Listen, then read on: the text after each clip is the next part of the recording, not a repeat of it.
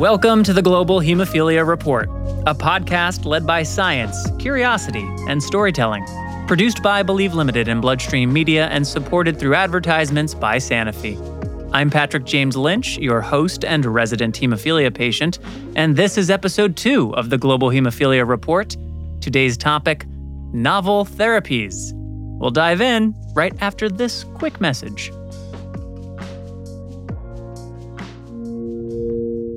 Sanofi is committed to bringing new perspectives and bold innovations to the global hemophilia community. Learn more about how Sanofi is breaking barriers and supporting the community at sanofihemophilia.com.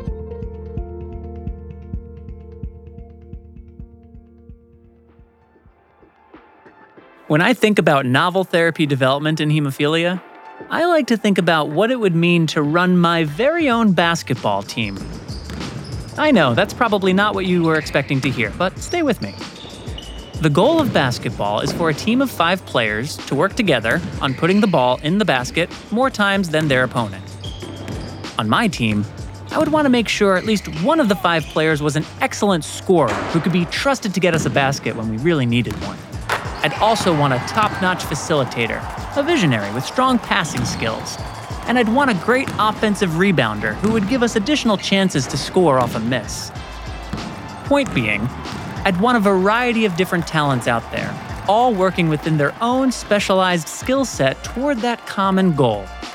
The coagulation cascade, in my mind, isn't that much different than my basketball team, with each protein and molecule working within its own skill set and characteristics to do its part in helping the cascade reach its common goal, which is the creation of a fibrin mesh to support platelet plugs and stop bleeding. Now on my basketball team, let's say one of my players gets injured. I need to replace that player. If that player was a great passer, I would probably be looking to replace him or her with another great passer. Just in the same way that if I'm missing factor 8, I might look to replace it with factor 8. Well, maybe another great passer isn't available, but an equally strong, team-oriented facilitator is.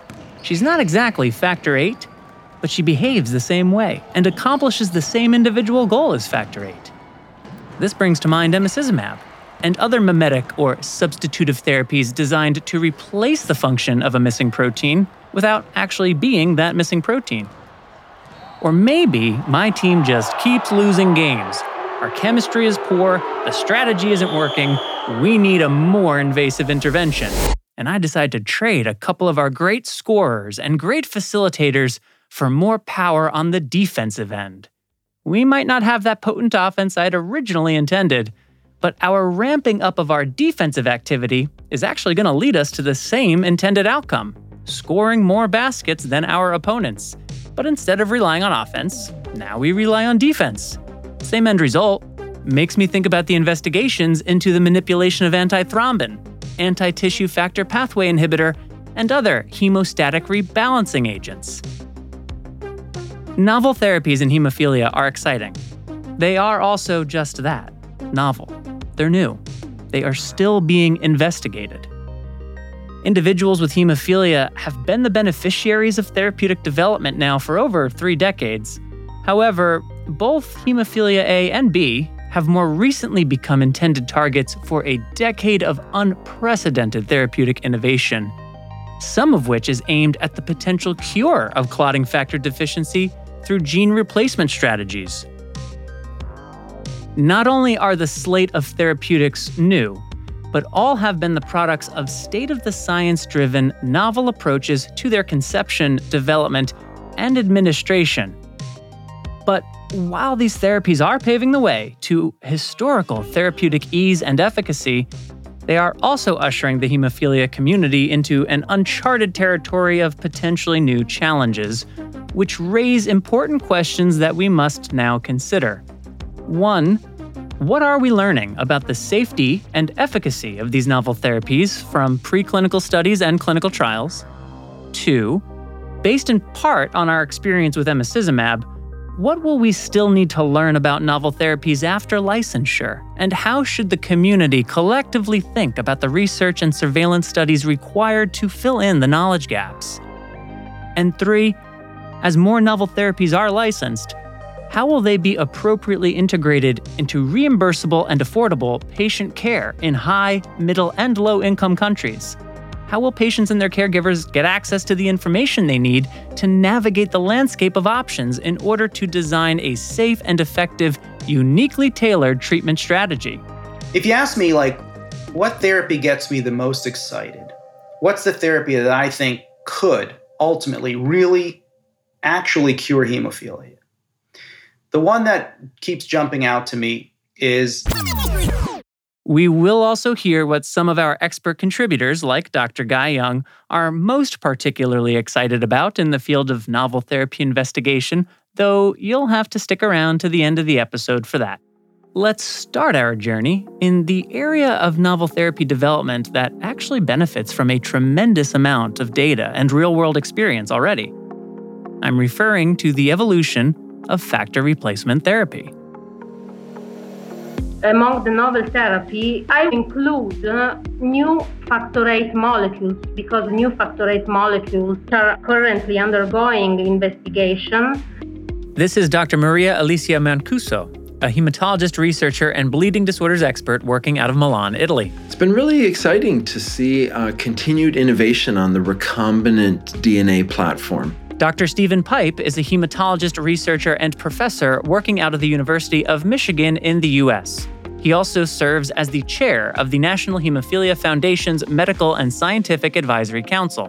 When we developed recombinant proteins for factor VIII and factor IX, many of us knew that wasn't the end game, right? Yes, it's a great facsimile of the plasma-derived factor VIII or factor IX, but we always knew that we could make modifications based on the recombinant DNA platform, and we could change the function or some of the characteristics of these molecules. Anybody who has severe factor VIII knows that the most typical therapeutic prophylactic approach is an infusion every other day. IV access, and then you get maybe one day off, and then you got to roll up your sleeves the next morning, and then you're ready to do it all over again. And that's every month, every year, every decade, right? So to have a modification of the half-life of the molecule is an immediate improvement for the patient's experience. To be clear, extended half-life factor products have been commercially available for hemophilia A and B for the last few years. The sticking point, so to speak, is just how extended or not the currently available products are. Some may not like the way I would characterize it, but BIV001, it really is the first opportunity for a truly extended half-life product for the typical factor replacement. I'm Mark Skinner. I live with severe hemophilia. Although I'm professionally trained as a lawyer, the last couple decades of my life have really been dedicated to the hemophilia community in a variety of volunteer roles, and most recently, really trying to raise the patient voice to build clinical research around outcomes that are important to patients. Historically, we have really thought about what would be called trough levels. What is the minimum level of factor activity that would provide protection? And how long does it take until you no longer have therapeutic coverage? But for many, particularly some of the younger generation who have ambitions of being highly active, sports, competitive activities, the peaks also matter. BIV001's a fun molecule to think about. The impact on the pharmacokinetics was really impressive. Now we're getting extensions of the factor VIII half-life about 5-fold beyond the standard half-life factor VIII. And all of the previous attempts at extending factor VIII half-life with pegylation, Fc fusion, etc., were all capped at about a 1.5-fold half-life extension. So this is a marked improvement in the half-life. With the BIV001 molecules, we have the advantage of knowing very well the properties of factor VIII, because it's now decades that we know factor VIII. Its mechanism of action, the interaction with other molecules in coagulation. Factor VIII, its biology is that when it gets secreted into the plasma, it immediately interacts with von Willebrand factor, which is this big carrier protein, and that's what secures and stabilizes factor VIII and keeps it inside the blood. Turns out that every extended half-life molecule for factor VIII that's been designed so far, they all have a ceiling for how long you can extend the half-life of the molecule because it's still interacting with von Willebrand factor. So in a way, it's how it's possible to go beyond the limitation of the half-life of von Willebrand factor. If we really want to go for a super extended half-life factor VIII, we're going to have to divorce it from binding to von Willebrand factor. In this new factor VIII molecule, we have still the coupling with the Fc fragment of immune globulin, but also a new, let's say, addition in the molecule, which is the D'-D3 portion of von Willebrand factor. And you can make a recombinant version of the D'-D3 segment and can bind it to factor VIII, and it will stabilize it in plasma. And it doesn't have to and won't bind to native von Willebrand factor. So the group that developed lactate, which is an Fc fusion to recombinant factor VIII, they made a recombinant D'-D3 fragment. They also fused it to the Fc portion of immunoglobulin. That then forms a dimerized component of factor VIII Fc, D'-D3 Fc. And also there are some additional polypeptides added to the molecule. There is a technique by which you can insert some repeating amino acids. This is the building blocks of a protein, right? So there are compatible regions in the factor VIII molecule where you can insert these polypeptide segments. You don't affect the activity of the protein, but what it does is it also contributes to probably buffering the factor VIII away from clearance receptors as it's going through the blood plasma. Of course, there is a lot of modification of the molecule. You've got the great divorce from von Willebrand factor, stabilization with the D'-D3 Fc fusion, and then these polypeptide segments to reduce its clearance. So what we need to know is if long-term or let's say in a large sample size of patients, such modification could not elicit bad response from immune system or let's say have no bad interaction with other receptors or with other molecules. This molecule is being explored in a clinical trial program. So far so good. By now the clinical trials have given to us a good feedback in terms of efficacy and safety. I'm really encouraged to see that factor replacement has not become a thing of the past, but will be one additional element in the arsenal for us to tailor treatment to the individual and what their personal goals are. Building on a point made by Dr. Mancuso, factor VIII and factor IX are molecules that we know quite well by this point. So, if innovation to factor replacement therapy sits on one end of the novel therapy development spectrum, we'll now focus on the other end of the spectrum and explore AAV gene therapy. That's next, right after this quick break. Globally, approximately 75% of people living with hemophilia have limited or no access to treatment. Sanofi is committed to helping address this public health crisis. In 2020, Sanofi, together with Sobi, extended their support for the WFH Humanitarian Aid Program, fulfilling their 2014 pledge to donate up to 1 billion IUs of factor for humanitarian use over a 10-year period. This is the single largest donation of hemophilia factor therapy and has already provided treatment for more than 17,300 people in 43 countries, an important first step to providing a sustainable supply of therapy to those in need. To learn more about Sanofi's global commitment to the hemophilia community, visit SanofiHemophilia.com.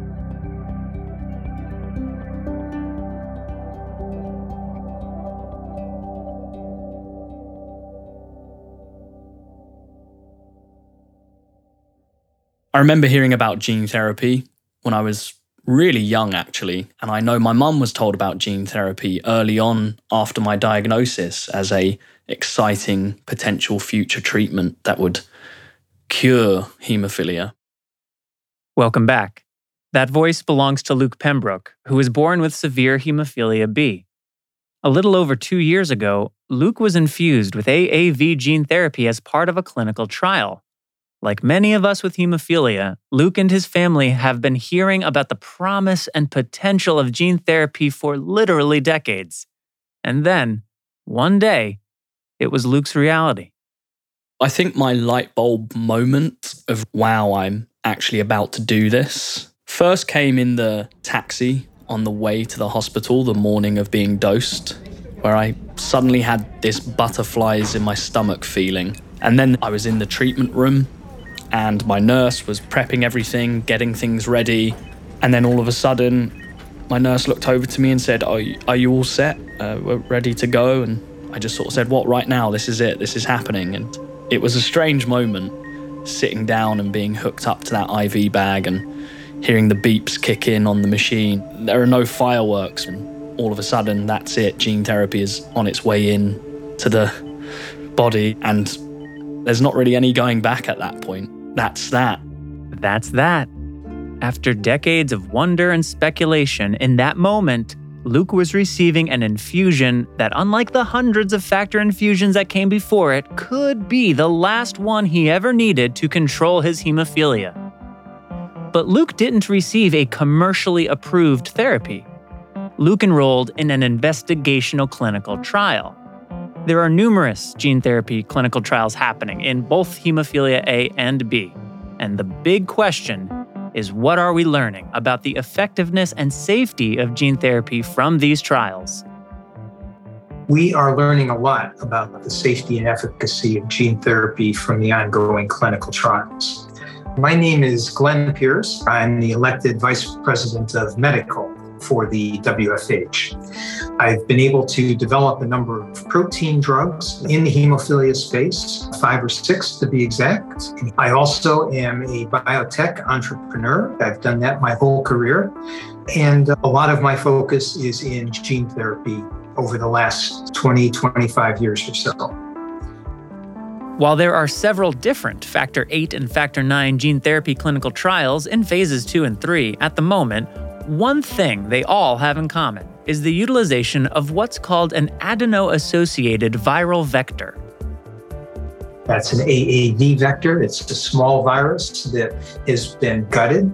Its genetic machinery has been removed, and our gene of interest, Factor VIII or Factor IX, have been placed inside of it. And then that's administered intravenously to patients. A lot of it goes to the liver, where it gets into hepatocytes, the liver cells, and hopefully makes Factor VIII or Factor IX.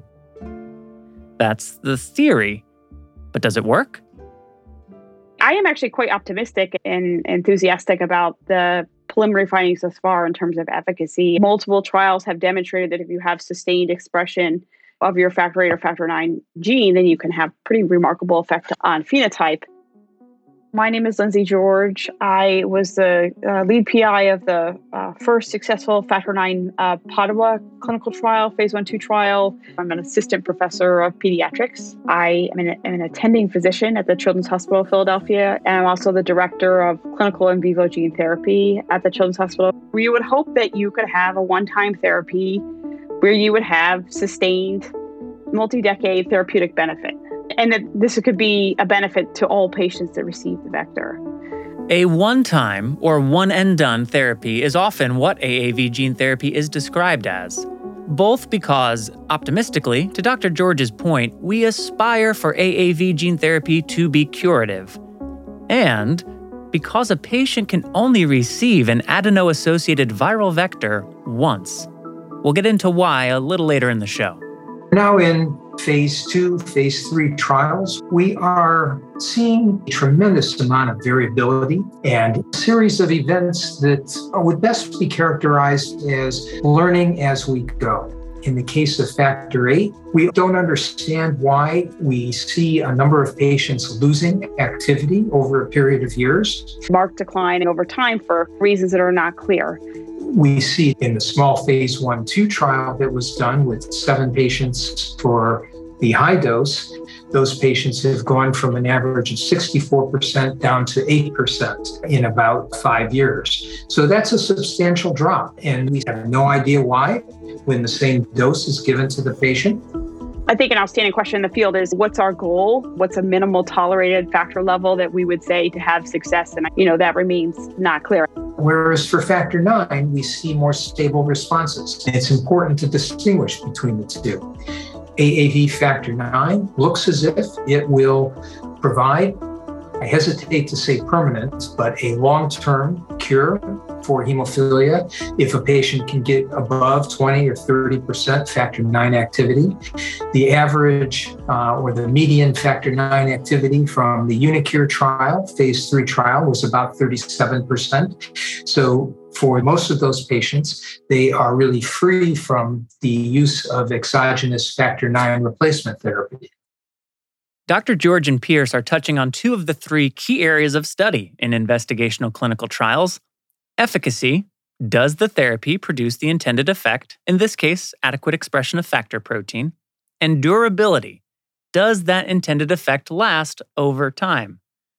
Durability, while always important to study in clinical trials, is of particular interest with AAV gene therapy.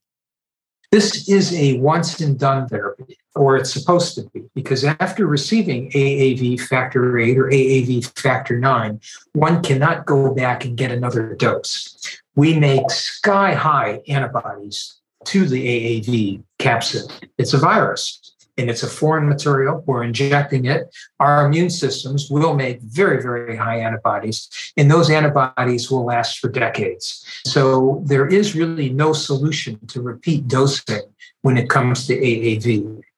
That's a problem for a once-and-done kind of a therapy, and is not the sort of thing that one would envision as a curative therapy for hemophilia. This mention of immune response also brings in the third key area of study, and that's safety.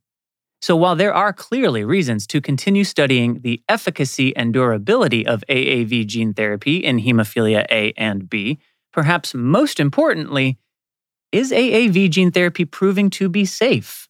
I think overall, the safety so far has been quite remarkable. There have not been any major safety concerns that have come out of AAV gene therapy efforts for hemophilia. In humans, the longest data that we have is from the University College of London and St. Jude's Factor 9 trial that started back essentially in 2010. So we've got about 10 to 12 years of data in the handful of people that participated in that trial. So far, there hasn't been any big safety signal. Hi, my name is Michael Recht. I go by Mike. I am a pediatric hematologist for over 25 years.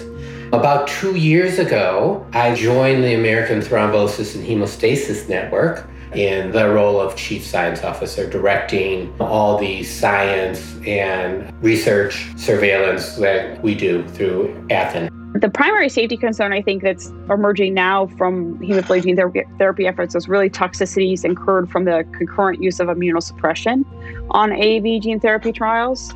So that's an outstanding question. And then the other outstanding question as it relates to safety are long-term safety implications. AAV is predominantly non-integrating, but we know AAV does integrate, and with integration, of course, in the wrong place, that's a problem that could result in cancer. So there is the theoretical potential for genotoxicity, although that's not been observed. I will say that in hemophilia and outside of hemophilia, there's now getting to be several hundreds of patients that received AAV vectors.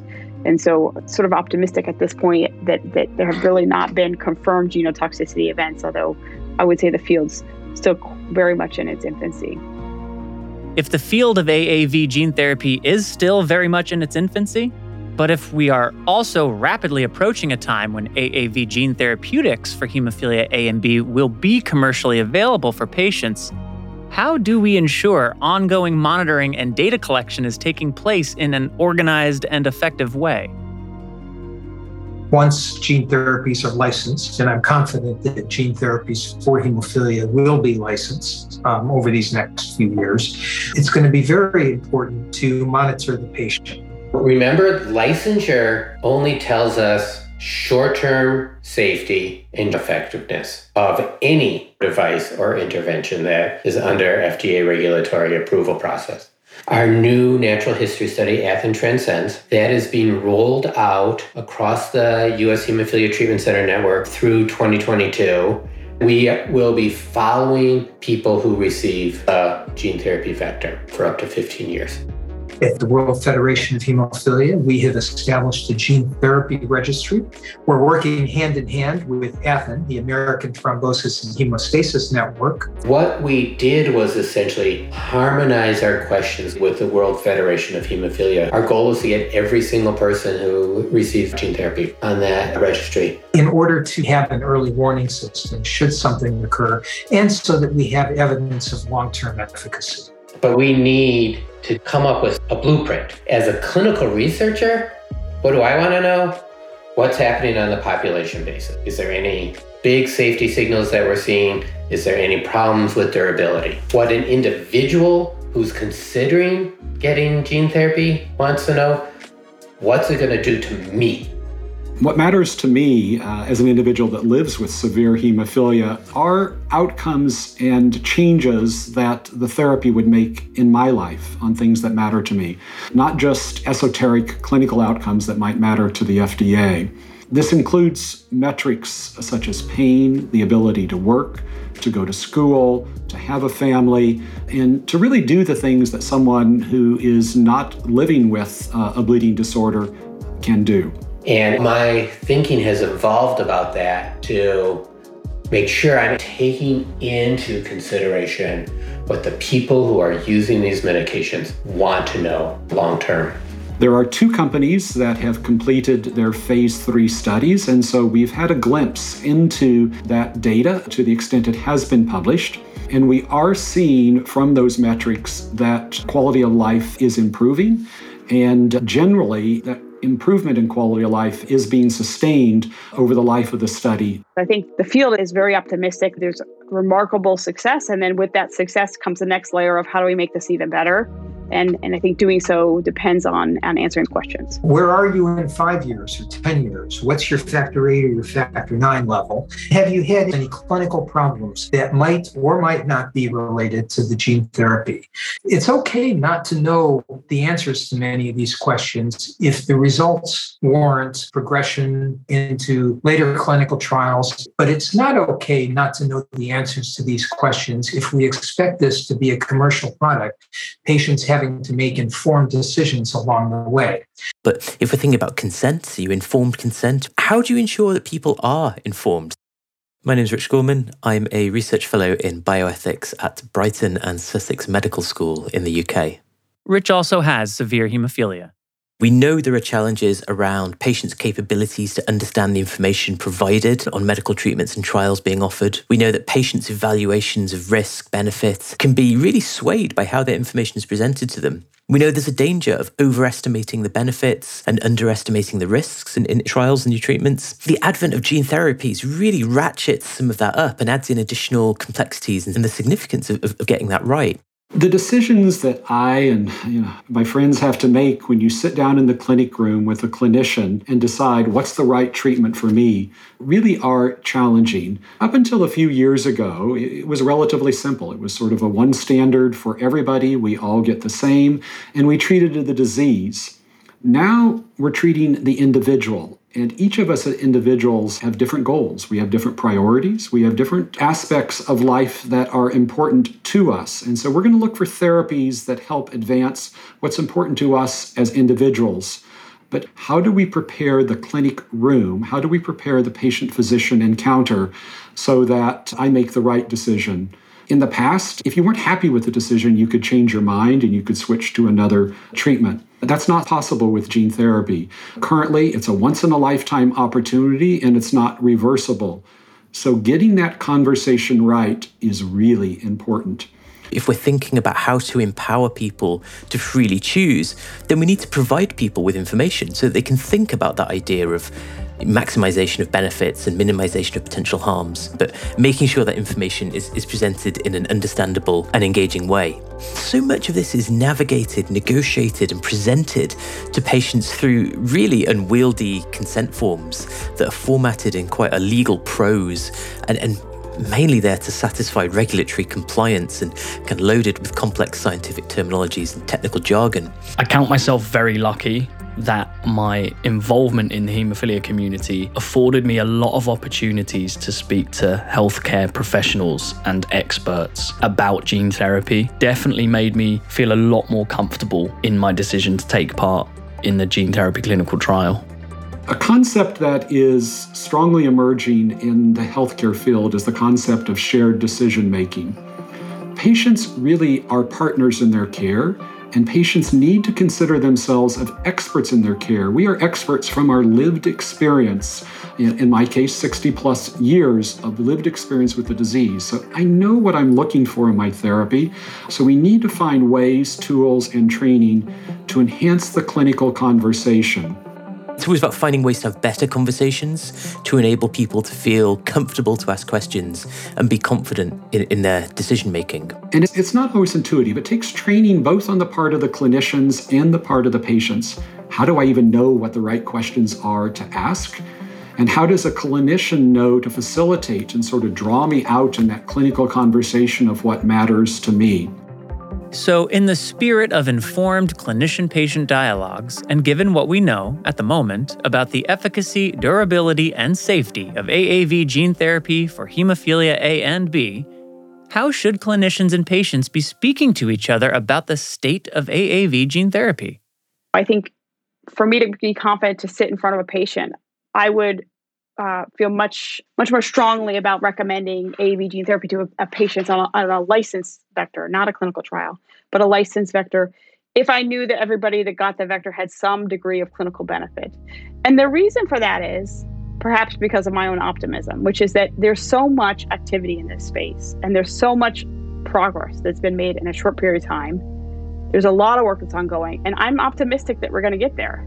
I am cautious about AAV therapy. When these clinical trials got started in the 2010s, we didn't have the novel products that we have today. I think it's very important with all of the therapies that we have at our disposal to really take a very in-depth look at the benefit-risk ratio on an individual patient basis. My biggest concern is durability. I do worry about the effects wearing off and ending up back where I started, especially now that I've got used to living life without severe haemophilia, without being dependent on regular factor prophylaxis. Because of my personal bias of safety, I want to make sure that we are not moving forward without making sure that nothing happens again like what happened back in the 70s and 80s. That we can't just jump into new technology because we think it's the next greatest thing, that we have to be sure that it is the next greatest thing. When I think about gene therapy, I think it's important, and I sort of use the college curriculum analogy. We're in gene therapy 101 right now. It is not the end. It really is just the beginning. No gene therapy is offering my aspirational hope of being cured of hemophilia. They are shaping up at present to be extended therapies, quite extended, maybe in the decades. They aren't yet curative. But the field is advancing, and I think we've really only seen just the beginning. And hopefully I'm around long enough to see the cure. From enhancements to good old factor replacement therapy, to the most buzzy of novel therapy investigations with gene therapy, let's next take a look at what are called mimetic or substitution therapies, which includes the one novel therapy in today's discussion, emicizumab, that is commercially available at the time of this recording. So how do these substitutive therapies work, and what are some of the critical data helping us to better understand them? Let's think about what is Factor VIII's job to do. Factor VIII's job is to bring Factor IX and Factor X together. Dr. Guy Young is a pediatric hematologist, researcher, and the director of the Hemophilia Treatment Center at the Children's Hospital of Los Angeles. Sometimes I kid around and say that Factor VIII, in terms of a wedding, is the priest or the rabbi or the person overseeing the wedding ceremony, and his job is to make sure that Factor IX and Factor X come into a nice, proper alignment.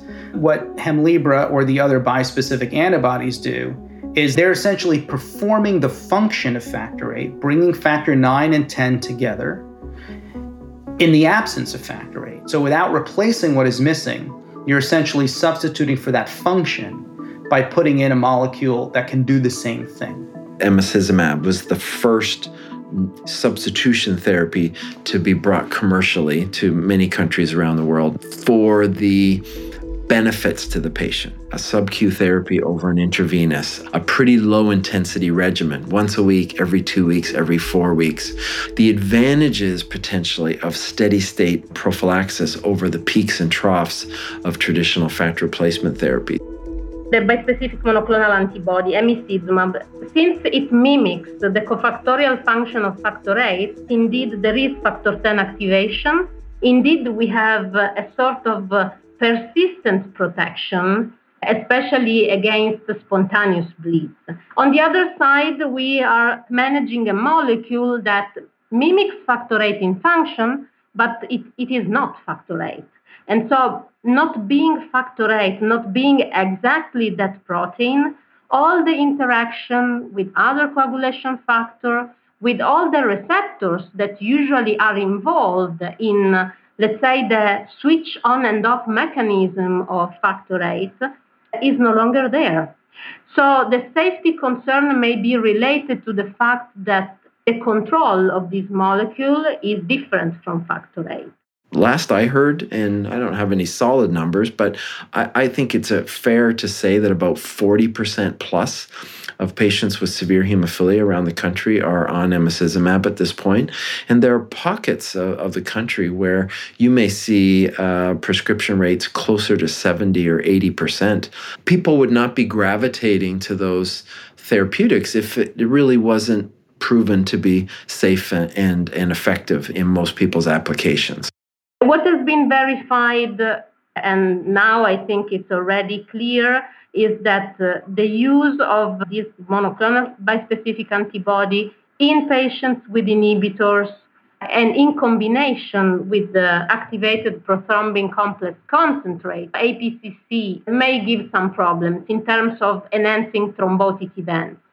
The good is that we also have the opportunity to prevent such events, because just avoiding the use of APCC at high dose for longer time, we know that we have no chance to have such side effects.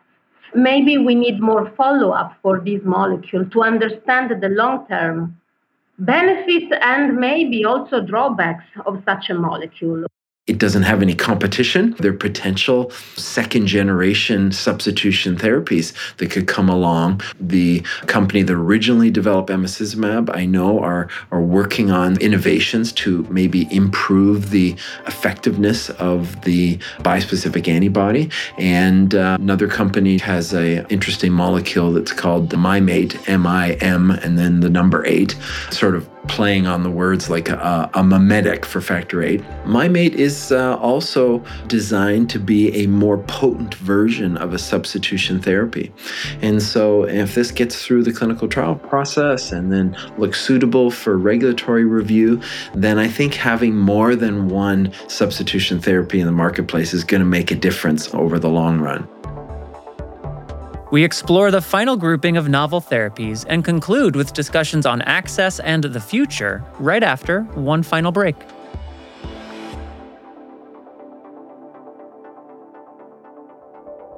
Did you know that nearly 80% of bleeds in hemophilia occur in the joints?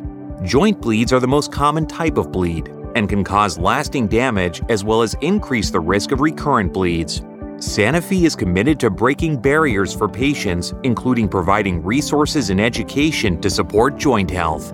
Visit HemeJointHealth.com to see how routine, objective assessment might benefit patients' joint health for the long term. Again, that's Heme, as in H-E-M, jointhealth.com. This site is intended for U.S. healthcare professionals. Welcome back. Remember my kinda lousy basketball team from the start of the episode? Well, if replacing a player with a comparable one didn't solve my problems, and if substituting a player for one with similar skills didn't quite do it either, then I may consider a strategy of zooming out, evaluating the team's overall composition, and reimagining my offensive and defensive balance. This reconsidering of what in basketball might be referred to as floor balance leads us back to the final group of novel therapies for discussion today, hemostatic rebalancing therapies. Our coagulation system is basically in a balance. So you can think about scales. And on those scales, I want you to imagine putting 4 blocks on one side. And that's factor. Factor 8, factor 9, there's other factors. And those blocks, their job is to help make a blood clot. On the other side of the scale, we also have proteins that are, quote unquote, like anti-factors. They're basically there to prevent us from having blood clotting. So those two groups are working together to prevent people from having too much bleeding and too much clotting. If you remove a block from the factor side, the scale is tilted, and it's tilted in the direction of bleeding. That's why people with hemophilia, if they're missing a factor, are at risk for and have bleeding symptoms.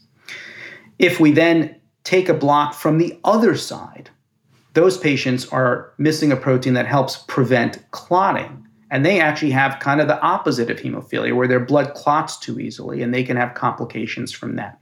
The idea of the rebalancing therapy is to say, let's think of those scales, and let's take a patient with hemophilia. So I'm going to take one block off, and now the scale's out of balance.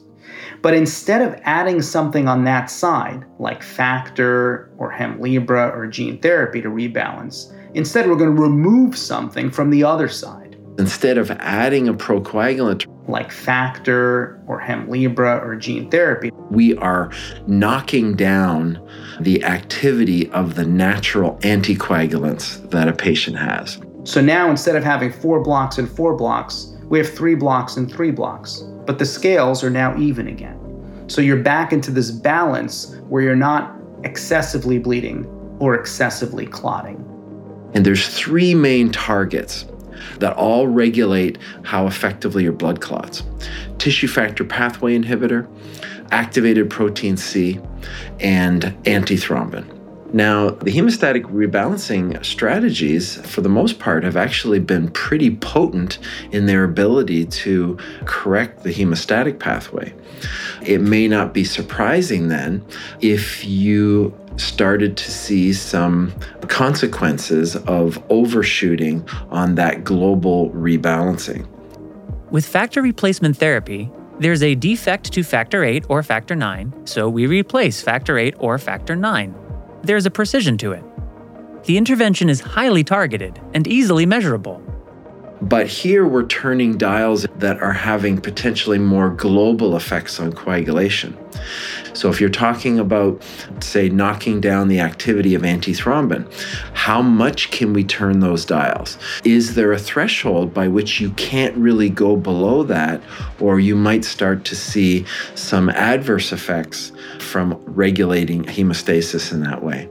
I would say that we are exploring something that was never explored in hemophilia, the deficiency of antithrombin. It's something that we know, something that in a way we are afraid of as clinicians, because a patient with antithrombin deficiency may experience very bad thrombotic disorder.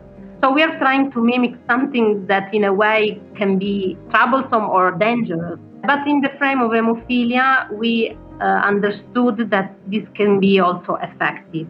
Ultimately, you have to do the clinical trials to really tease out what's the safe dosing. And if we look back to the early phase trials with fitusiran, Fitusiran is an investigational, subcutaneously administered RNA therapeutic designed, simply put, to lower antithrombin. And because its target is antithrombin instead of a factor protein, it's being explored for prophylactic treatment of people with hemophilia A or B with or without inhibitors. We see that this therapy was quite effective. The bleed control was very good in these patients as a prophylactic agent, but there were rare cases, one handful of events, where it looked like the knockdown of the antithrombin might have been at a root cause of a clot complication, so a thrombosis we call it. Serious adverse events, such as the formation of a thrombosis, are an unfortunate part of clinical trials, but they also provide important information that can lead to critical adjustments to the ongoing investigation. So what's now being investigated is, can we narrow the knockdown of the antithrombin so that patients are in the range of about 15 to 30% knockdown of their normal antithrombin levels. And then we'll have to evaluate going forward, does that reduce the risk of thrombosis? And did we maintain bleed control? Because we don't want to have a situation where we eased up on the antithrombin knockdown and then we lost the ability to prevent breakthrough bleeds. So in a sense, we are trying to find a sweet spot for this kind of therapy. But what makes this particular approach to hemostatic rebalancing of manipulating antithrombin worthy of continued investigation? If we're using the thrombin generation as a readout of potential predictability for hemostatic control, the prophylactic potential of this intervention could be quite substantial and maybe even superior to other non-factor therapies. The feedback I had from patients is really, my life changed is not just a way to say. The life changed enormously. I do think that looking at this, I would pursue the development of such a molecule. Okay, so targeting antithrombin for hemostatic rebalancing appears to be a worthy investigation. But what about some of the other strategies being explored? What about anti-tissue factor pathway inhibitors or anti-TFPI? Tissue factor pathway inhibitor. This acts at sort of the initiation phase of blood coagulation, and it's a completely different target. There are different versions, if you like, in your body of tissue factor pathway inhibitor. So there have been a few iterations of the types of antibodies that are used to attack the tissue factor pathway inhibitor pathway. For anti-TFPI, I don't think that the clinical trial program can give us all the information needed to be sure about efficacy and safety, because TFPI is one coagulation molecule not well known as factor VIII or as antithrombin. We know a lot more of those molecules in the physiology. As we've learned with most things in medicine, many of us require some degree of personalization to get the best suited approach for our biology. And that's what's now being explored with concizumab, and hopefully that will lead to an ideal therapeutic approach that could then be considered for regulatory review. The last target for hemostatic rebalancing that we'll discuss today is something called activated protein C. The newest one on the block is a target for activated protein C. So this is an interesting target because activated protein C, I like to think of as a sponge for mopping up excess amounts of thrombin that get generated in the course of forming a clot. And so in that way, it does dampen down the excess coagulation that goes on when your blood gets activated, but it's counterproductive for a patient with hemophilia because every amount of a little bit of thrombin that a hemophilia patient can generate, you want to help facilitate blood clotting. And so if you got activated protein C there, it's this sponge that's sort of mopping up that thrombin and preventing you from getting the benefit from maybe whatever little bit of thrombin you've generated related to your treatment or your prophylaxis. So the idea that you could impair the action of this sponge, this activated protein C, and then restore enough thrombin so that patients could be prevented from bleeding, I think is a really attractive approach. And so that's what's now being tested for the first time just this past year or so in the clinical trials. But I think what is most interesting is by dampening down this activated protein C sponge, if you like, is this potentially a safer approach than some of the other modulations that are being explored with hemostatic rebalancing? It's still early days for hemostatic rebalancing. It's an exciting approach. It offers real advantages for patients. There are some segments of the hemophilia population who have not had an innovation for their treatment in well over 30 years. And this is particularly true for those with hemophilia B who have developed inhibitors. So the hemostatic rebalancing therapies, in my mind, are really a huge beacon of hope for patients who've suffered from this particular complication of hemophilia B. And so I'm very hopeful. All of the research and lab work being done should give patients and treaters alike much to be excited about. As multiple contributors have shared, some of these therapies have been discussed as even potentially curing hemophilia. But a therapy is only as valuable as it is accessible. And for all the science that we've heard about, what do we know and what can we forecast about patient access to these therapies when they do, in fact, become available? Dr. Glenn Pierce from the World Federation of Hemophilia weighs in. In high-income countries, should a patient make a choice for an approved gene therapy in conjunction with the decision-making process with their healthcare providers, chances are excellent that it will be reimbursed. I don't really have much concern about that because over a period of a few years, gene therapy is cost-effective. Reimbursement agencies will see that, and it's just a matter of coming up with the mechanism. The bigger problem is in middle-income and low-income countries. Those countries don't have access to the state-of-the-art care that we've got in high-income countries. High-income countries represent 15% of the world. That's where all the resources are dedicated. The middle-income countries, 15% or so of the world, get some treatment, but they don't have state-of-the-art prophylactic care. And then the rest of the world not only doesn't have state-of-the-art prophylactic care, but they miss quite a bit in the way of treatment of bleeding episodes and have associated morbidity and mortality with their hemophilia. This is the population that needs gene therapy the most. Although gene therapy, everyone understands that is a very expensive treatment, and I have no doubt about it. Dr. Margaret Dociello is an associate professor of internal medicine and the director of the hematology division at the University of Campinas in Sao Paulo, Brazil. I truly believe that the possibility to have one infusion treatment for some of the patients will be very important for places as Brazil or as other developing countries where the access to treatment can be limited. It's the population where there's the best benefit-risk ratio for gene therapy, and yet it's the population that can least afford it. And let's talk for a moment about that, because people have talked about the cost of gene therapy for patients to be $1 million, $2 million, $3 million. All kinds of numbers are floating around. If we look at the one gene therapy that has been approved to date, AAV gene therapy for systemic use, its charge is $2.2 million per patient. That is for patients who have spinal muscular atrophy. It is a lethal disease. Patients are dead within the first 12 to 18 months of life, and this therapy can save them, at least for a period of time. We don't know for how long yet, but it is a life-saving therapy. And so in that case, the benefit risk is clear. It's this therapy or death. It's not so clear in hemophilia in high-income countries, but in lower-income countries, it is clear. There is significant morbidity and mortality associated with hemophilia. The majority of people with hemophilia in low-income countries have died. That is a fact, and therefore aren't discoverable by any sort of outreach. Others are discoverable by outreach. They're living with severe disability, severe joint damage.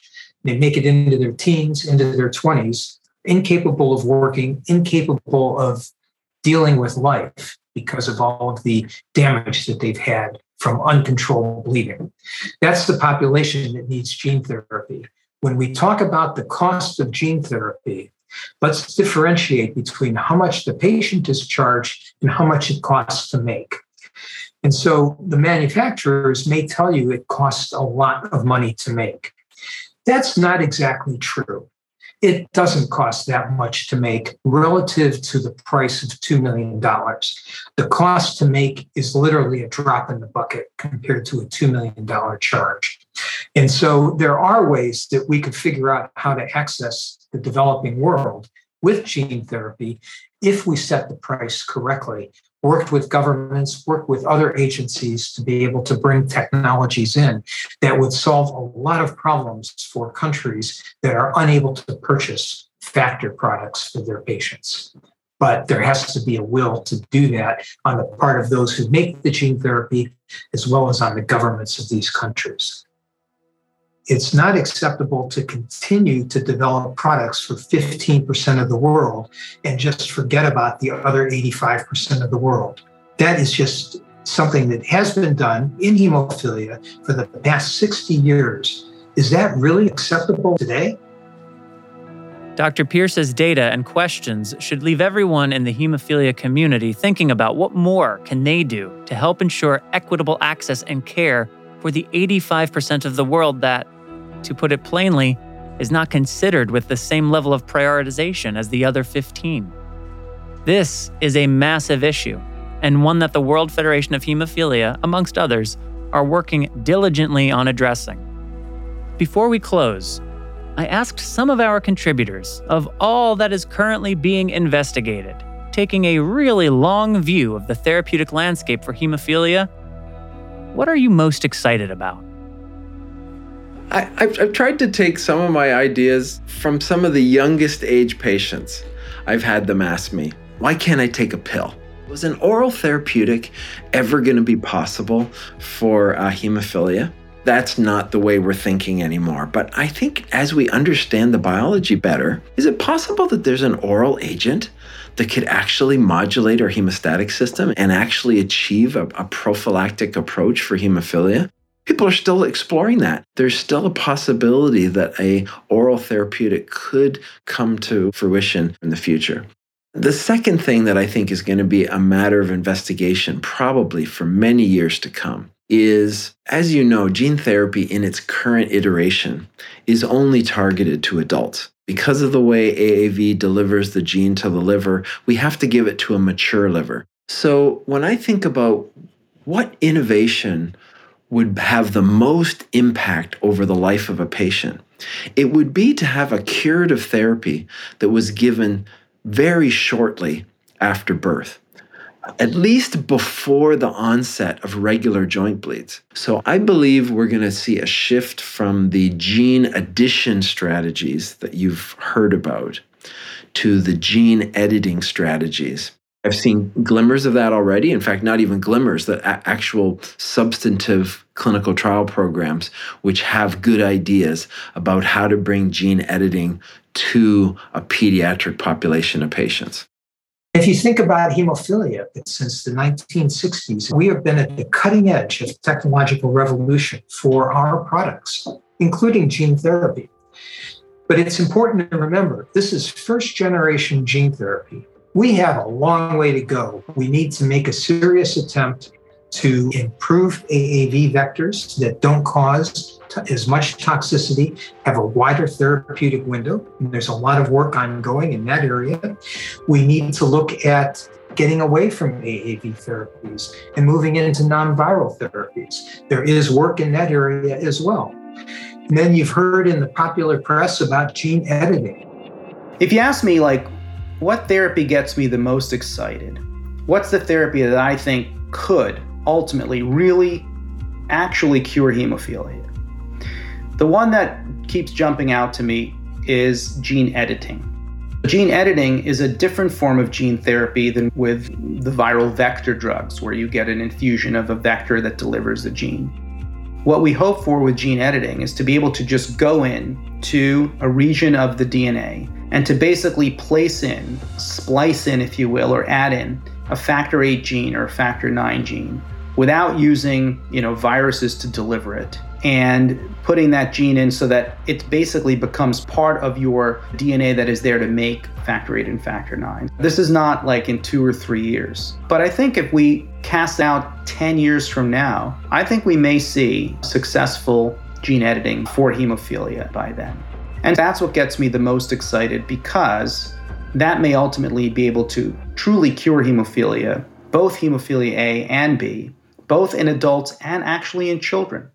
This is a technology that is truly less than 8-9 years old, and yet tremendous progress has been made in moving gene editing forward and in combining it with non-viral therapies so that we're not dependent upon AAV. So this is an important future direction for the field, and it's an important future direction specifically for hemophilia.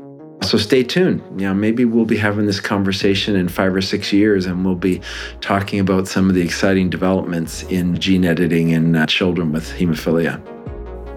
Like a basketball organization trying to solve for a certain deficiency in the team's makeup, science continues to explore innovative means of overcoming dysfunction in the coagulation cascade and enabling secondary hemostasis anyway. It's exciting. It's novel. And it's a work in progress. I appreciate all who contributed to this episode to help explain just where in that work we are. As clinical trials continue to progress, as therapies do become licensed and commercially available, as data collection and surveillance continues, we will continue to learn crucial information about these treatment options. It is and will continue to be imperative that clinicians and patients alike have access to appropriately tailored information, and that patients and clinicians engage in a meaningful and informed process of shared decision-making, so that each patient has expertise and agency on their side when determining what treatment option will best serve their life. Lastly, it will be up to all of us, as patients, medical professionals, and biopharmaceutical professionals, to push for equitable access to the state-of-the-science therapies for all people with hemophilia, regardless where in the world a patient may live. It won't be easy, but without the effort, we will never get there. For a list of links to learn more about some of the most crucial research into novel therapies happening right now, take a look at the program notes for this episode in your podcast player, or visit this episode's webpage on bloodstreammedia.com. Episode 3 of the Global Hemophilia Report goes live on Thursday, April 21st, and the topic is prophylaxis. There is much to discuss, and it's sure to be another great episode, so subscribe to the Global Hemophilia Report podcast on Apple Podcasts, Spotify, or wherever you listen to have the episode delivered directly to you the moment it goes live. And share this episode with friends or colleagues in the field. You'll also find Global Hemophilia Report's social media pages on LinkedIn, Twitter, and Facebook. Thank you to the contributors to this episode, Drs. Maria Alicia Mancuso, Glenn Pierce, Stephen Pipe, Lindsay George, Margaret Thociello, Guy Young, Michael Recht, and Rich Gorman. Thanks as well to our patient contributors Luke Pembroke and Mark Skinner. Thank you to our producer, Keith Korneluk, our editor, Jose Miguel Baez, our research assistant, Jessica Lauren Richmond, graphic designer, Christina Newhard, creative director, Joshua Sterling Bragg, and executive producers Amy Board, Rob Bradford, and Ryan Gielen. Special thanks to our senior advisor, Dr. Donna D. McKelly, and to our featured advertiser, Sanofi. My name is Patrick James Lynch, and you've been listening to the Global Hemophilia Report. Until next time.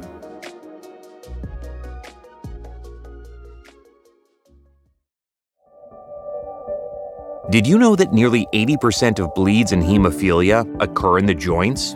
Joint bleeds are the most common type of bleed and can cause lasting damage as well as increase the risk of recurrent bleeds. Sanofi is committed to breaking barriers for patients, including providing resources and education to support joint health. Visit HemeJointHealth.com to see how routine, objective assessment might benefit patients' joint health for the long term. Again, that's Heme, as in H-E-M, jointhealth.com. This site is intended for U.S. healthcare professionals.